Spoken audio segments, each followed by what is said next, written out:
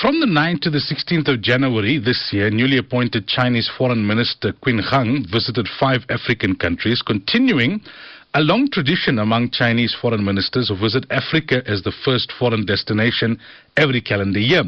Now, Emmanuel Matambo from the Center for Africa-China Studies at the University of Johannesburg joins us to unpack this visit.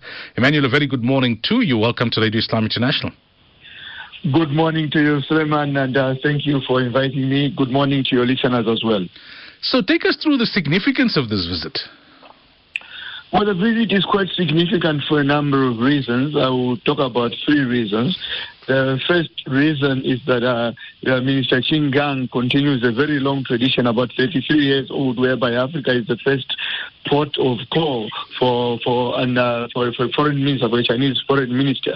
The second reason why the visit is significant is the fact that Qin Gang, who embarked on this visit on the 9th of January, was only about 11 days into his job. He was just appointed on the 30th of December. He had previously served as ambassador of China to the United States of America. So he hit the ground running, if I could use the expression. The third reason is that in December last year, there was a U.S.-Africa Leadership Summit at which, even though China was not expressly mentioned, China formed the backdrop against which the United States of America has been quite uncomfortable in terms of China's presence on the African continent. So Qin Gang obviously came to Africa to fortify Africa's relationship with Africa, and obviously to beat back against the criticism that China's investments on the African continent and its relationship in general on the African continent are predatory. So, yes, it was significant seen from those particular perspectives. So where does Africa fit in China's priorities, and what advantages does Africa offer to China? Well, Africa is an important continent for 3 main reasons.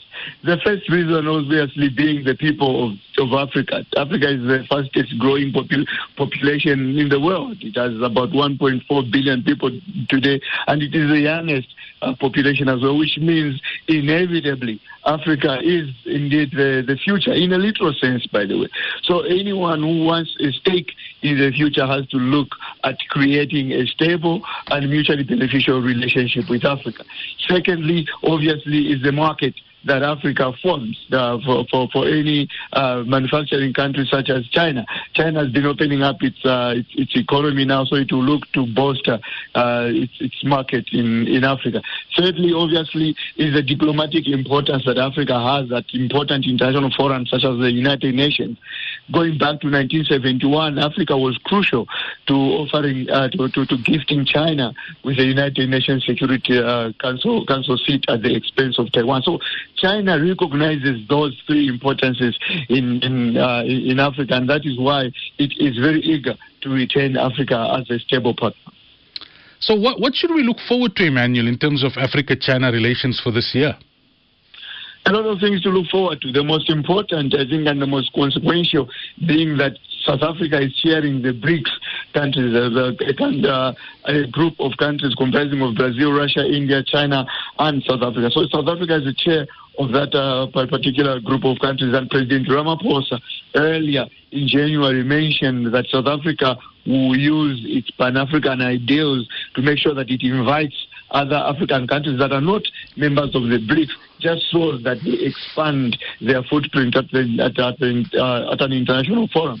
Another thing that we could look forward to in 2023 is the fact that I mentioned before, with China opening up, we hope that Africa will bolster its trade with China. So those are just some of the things that we look forward to. And of course, at the 20th Congress of the Communist Party of China in October last year, President Xi Jinping was offered another term of office, and he has shown to have a very good inclination towards Africa. So we hope that Africa will capitalize on that to make sure that it extracts as much advantages from its relationship with China as it can.